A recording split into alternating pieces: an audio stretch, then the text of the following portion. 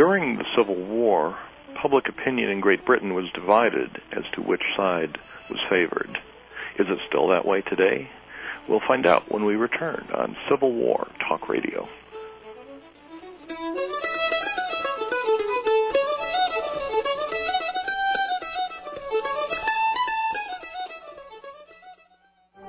On Sound Authors, you can expect the unexpected. Kent Gustafson, Ph.D., author, publisher, professional musician, and now talk radio show host, will not only entertain you, but with new books and guest authors from around the world, will interview talented independent musicians showcasing their fresh new music. Plan to join Dr. Kent and friends each Friday morning at 10 a.m. Pacific, 1 p.m. Eastern, on World Talk Radio Studio A. Sound Authors, where authors sound off. What's it like? What's it like? It's lonely. It's really lonely. I miss my brother. I miss my brother.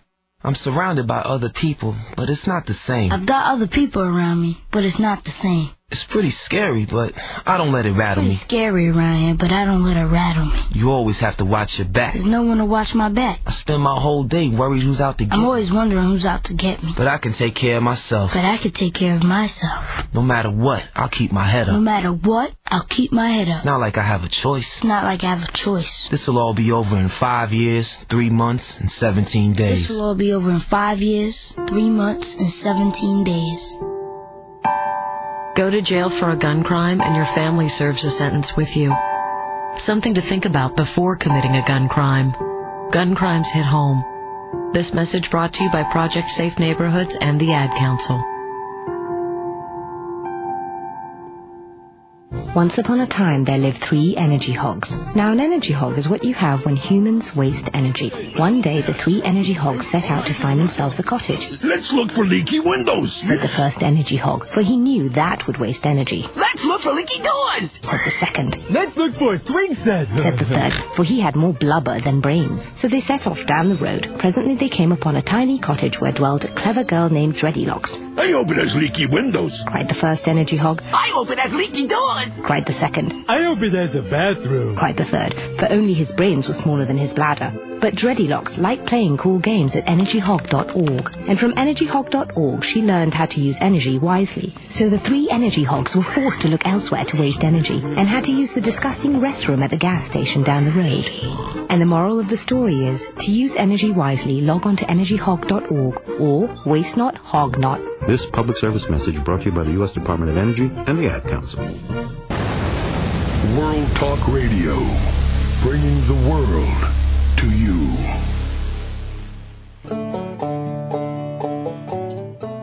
Welcome back to Civil War Talk Radio. I'm Jerry Prokopowicz, talking today with Robin Ansell, the archivist of the UK American Civil War Roundtable. We talked in our first segment about what brings someone into the study of the Civil War, particularly someone who does not live in the United States. And it's a topic that, Robin, that interests me in part from the syndrome of not having a dog in the fight. Many Americans, like myself, are descended from people who immigrated here after the Civil War. So I have no ancestors who were in the United States during the Civil War. It's not uncommon to meet Americans who will say, well, I'm interested because, especially here in North Carolina, my great-great-grandfather fought in the 26th North Carolina, so of course they're interested. And people have asked me, well, why are you interested when your people weren't here? I'm never impressed by that question, the limited imagination that it shows. And so I'm fully sympathetic to people who are interested in a war that their own kin weren't involved in. But let me pursue that with you. You don't have a dog in the fight. Well, does that make a difference? Interestingly, I'm very interested in family history studies anyhow, and studying my family history, and it's always gone, in a way, side by side with my passion, or my wife would say, obsession with the American Civil War. But I did, in 2000, connect the two subjects together, because in fact I discovered that even though it was after the Civil War, a great uncle of mine who emigrated in 1907 married into a family in the States native family who, tracing back through their family history, which is all connected by marriage, if not by blood, takes me back to a certain individual called Sergeant Hiram Williams Purcell, who was Colour Sergeant of the 104th Pennsylvania, who won the Medal of Honor at Fair Oaks, Seven Pines. So even though I might be over here, I am very proud of my tenuous connection with a veteran of the Civil War. Ah, very good. It is really, I suppose that when one starts, to draw those connections, they can be found in surprising Dig deep places. enough. Very. Now, in terms of interest in the war, in addition to having a relative, well, I said in the introduction, during the war itself, political views in Europe, in France and Britain particularly, were divided, but to a large extent, the governments of those countries were sympathetic to the Confederacy. You mentioned when the Civil War Roundtable, the American Civil War Roundtable began, it was originally called, was it the Confederate Research? That's right, Research Club. Confederate Research Club. Yeah. Is there a degree of Confederate or Union sympathy among members of your organization? I think possibly people tend to express this, even though we are non-partisan, and that's the idea. We study it, neutrally, and in all aspects, military, naval, civilian, any topic during 1861 to 65 America. I think possibly those who are pro-Southern in their sentiments do tend to express it more volubly than those who are pro-North. I'm not sure if that applies in American roundtables, but I think it's a mixed bag. But you do tend to hear more people talking about how much they really adore Robert E. Lee, or have a great respect for the generalship of whoever, Stonewall Jackson, Claiborne. But we're a fairly mixed bunch, and we certainly don't break into civil war at our own meetings. Well, only verbally, anyhow. Culturally, does this happen in the United States? And of course, people still debate the causes and issues of the war, but there's no cultural equivalent of tilting your head back and shouting something like "The South will rise again" while waving a Confederate battle flag. There's no equivalent for that for the North, perhaps because having won the war, there's no need to develop one. Yeah. But that doesn't happen within Civil War roundtables. It's more the people that I'm watching drive pickup trucks down 10th Street right now here in Greenville, who would be doing that. The people who study the war hopefully are beyond that sort of thing to some extent. But what I wanted to pursue here was the idea, you mentioned also movies got people involved in the study of the war. Gone with the Wind you named certainly as a romantic portrayal of the Confederacy in the Old South. Yeah, and I'm sure for some of our younger members, the Ken Burns epic in 1990 brought in a new generation. Would it bring them in with the same sort of Confederate romanticism, though? Oh, no, probably not. No, but brought them into membership of the Round Table over here. With a lot, that was another category which I didn't mention in the non-statistically valid survey that I did of our members at our 50th anniversary conference. Quite a few did refer to Ken Burns' series as having inspired them to join and to start reading about the subject. It seems, just again, non-statistically valid, that the interest goes in waves. Certainly here in the United States, the 1960s, a lot of interest. Fading away in the 70s and 80s, coming back in the late 80s with the Ken Burns production and rising, and then perhaps on the downturn right now. Perhaps we're all expecting a rise with the bicentennial of Lincoln's birth next year and the sesquicentennial fairly soon after. Well, that may be. Some people are preparing for that bicentennial by ordering their copies of Did Lincoln Own Slaves by me. There, I got that in.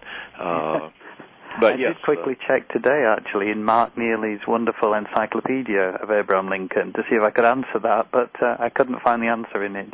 Well, so I haven't already got the answer to it, so I'll have to dip in my pocket. Well, you will. Mark was my predecessor at the Lincoln Museum in. I thought he perhaps might be a colleague of yours. Yes, I'll be seeing him on Lincoln's birthday in Springfield next month. He'll be speaking. We'll both be speaking, but at different events there.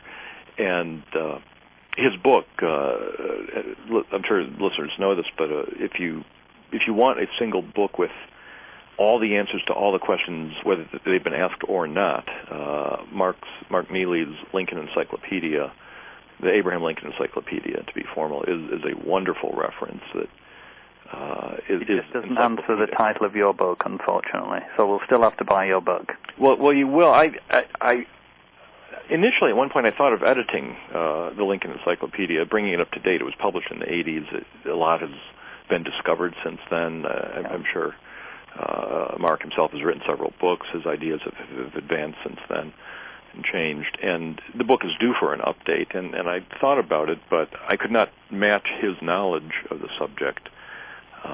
But I thought I could maybe address questions that the people really do ask that are not always ones that seem important. Well, I did notice that Derrickson wasn't in his book. Perhaps he hadn't been discovered by then. Precisely. David Derrickson, the captain who spent nights with Lincoln at the Soldiers' Home. And indeed, the Soldiers' Home is certainly in the book, but it had not been developed or rediscovered. It was still just lying there as a sort of empty administrative building in Washington. And since then, I think we've had 3 books on the Soldiers' Home with its imminent opening. Exactly. And last week we talked here with Frank Milligan, the director, and people will have a chance to go there now in 2008 and 2009 and see the place where Lincoln worked. Lincoln wrote a famous letter during the Civil War to the working men of Manchester. He did. I know it well because that's my native part of the country, Lancashire. Well, tell me about that. In that letter, as I understand it, he is trying to appeal to English workers to continue to support the Union cause and trying to deflect their thinking away from economic self-interest that the South was counting on. Yeah. In that unemployment from cotton famine would cause them to support the South. Well, Manchester, there was a division, in fact, between, or traditionally it's been put forward as a division between Manchester and Liverpool, both within Lancashire, Liverpool on the coast, Manchester inland. Manchester was the main cotton manufacturing town, and there was a cotton famine, as you say. There was lots of poverty. Soup kitchens were opened up, and in fact, family history comes back into it. My great-great-grandfather, by the name of Hamlet Ansell, was working as a fustian cutter, which is an occupation in a cotton mill, at the time of the Civil War, with a young family, and I'm almost certain, though I don't have the evidence, that he would have been going along to the soup kitchens with his family during those very stressful times. And it's amazing that the workforce did gather in the Free Trade Hall in Manchester in late 1962 and encouraged Lincoln to stay the course and supported his Emancipation Proclamation provisionally issued. And as you've already said, the reply that Lincoln wrote is a historic and famous document, and I think is one of his classics. The way that he mentions that he hopes that the bond of friendship between Britain and America will stay the course, despite the trials that everyone was going through. But to go back to the division, yes. Liverpool was very pro-Confederate. They, in fact, had a Confederate bazaar to raise money for Confederate widows and orphans in the St. George's Hall building, which is a massive public building in the centre of Liverpool. Rather interestingly, that very building today was used to inaugurate, and I think it's happening at this very moment as I'm speaking, Liverpool's position as the European capital of culture for 2008. So, the Civil War and its connections still seem to be with us. A lot of the buildings, the fantastic public buildings which were around and used for these mass rallies, are still with us today. Now, did Liverpool support the Confederacy? Was that tied in with the production of ships for... It did, yes. Of course, the Alabama, which was built surreptitiously, and the Florida under the watchful eye of Commander James Dunwoody Bullock. He had them built but fitted out as Confederate warships out in the Azores. Because of the Neutrality Act, Britain couldn't be seen to be building warships for a belligerent nation, so they were shipped out as in disguise, so to speak. But there was an ever-watchful U.S. consul in Liverpool, Thomas Haynes Dudley, who had spies out and about around the dockyards of Liverpool and Birkenhead, Birkenhead being the exact location where the Alabama was built across the River Mersey from Liverpool. And interestingly, the dock, number 10 dock in Birkenhead, is now a listed building thanks to some of our very keen members of our round table, particularly a man called Jerry Williams, who has fought long and hard to get the local authorities in that city to recognize the American Civil War heritage of Merseyside.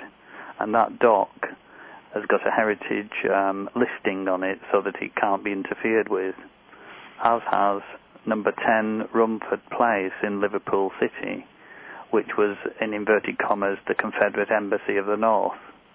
It's where James Dunwoody Bullock, the Confederate naval agent, had his offices. So you're actually involved in sort of Civil War preservation efforts in England as opposed to battlefield sites in the United States. That's right. We raise money to... there's a heritage trail that now takes you round Liverpool and Birkenhead. A lot of that has been researched by members of the Society, the Round Table. We've also... we had Ed Bars over to actually open or unveil the commemorative plaque which established this Civil War trail, which I understand is one of two outside America. The second one, I don't know whether you could guess where it might be. No. It's actually in Cherbourg, across the channel. Well, of course, that would make sense, where the Alabama set out from. To the Kearsarge. Yeah, 1864. You mentioned Ed Bars, who, by coincidence, I will be seeing later this evening. He's giving a talk in Eastern North Carolina. But that shouldn't surprise our listeners because Ed is omnipresent. Well, yes, he came to our 50th anniversary conference. As I was saying earlier, 2003 we celebrated our 50th anniversary. We had the biggest and best meeting ever of the Society.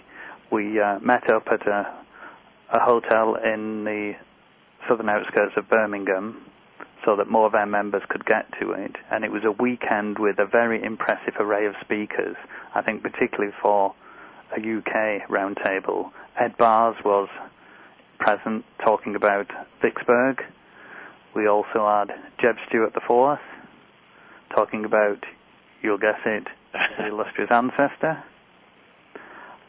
We also had Frank O'Reilly talking about Jackson at Chancellorsville, and Jerry Williams, who I'd just mentioned before, and the Merseyside Heritage Trail in connection with the Alabama. He spoke about the work and the connections of our membership in Liverpool in getting all the work I'd mentioned before established, the trail and the preservation orders. Also another American speaker who perhaps you know, Colonel Joe Whitehorn. Actually, I don't know that I do. But we're going to stop at this moment, take another short break, and we'll come back and talk more about the scholarly heritage of the American Civil War as seen from English shores with our guest Robin Ansell, the archivist of the UK American Civil War Roundtable. We'll be back in just a moment on Civil War Talk Radio.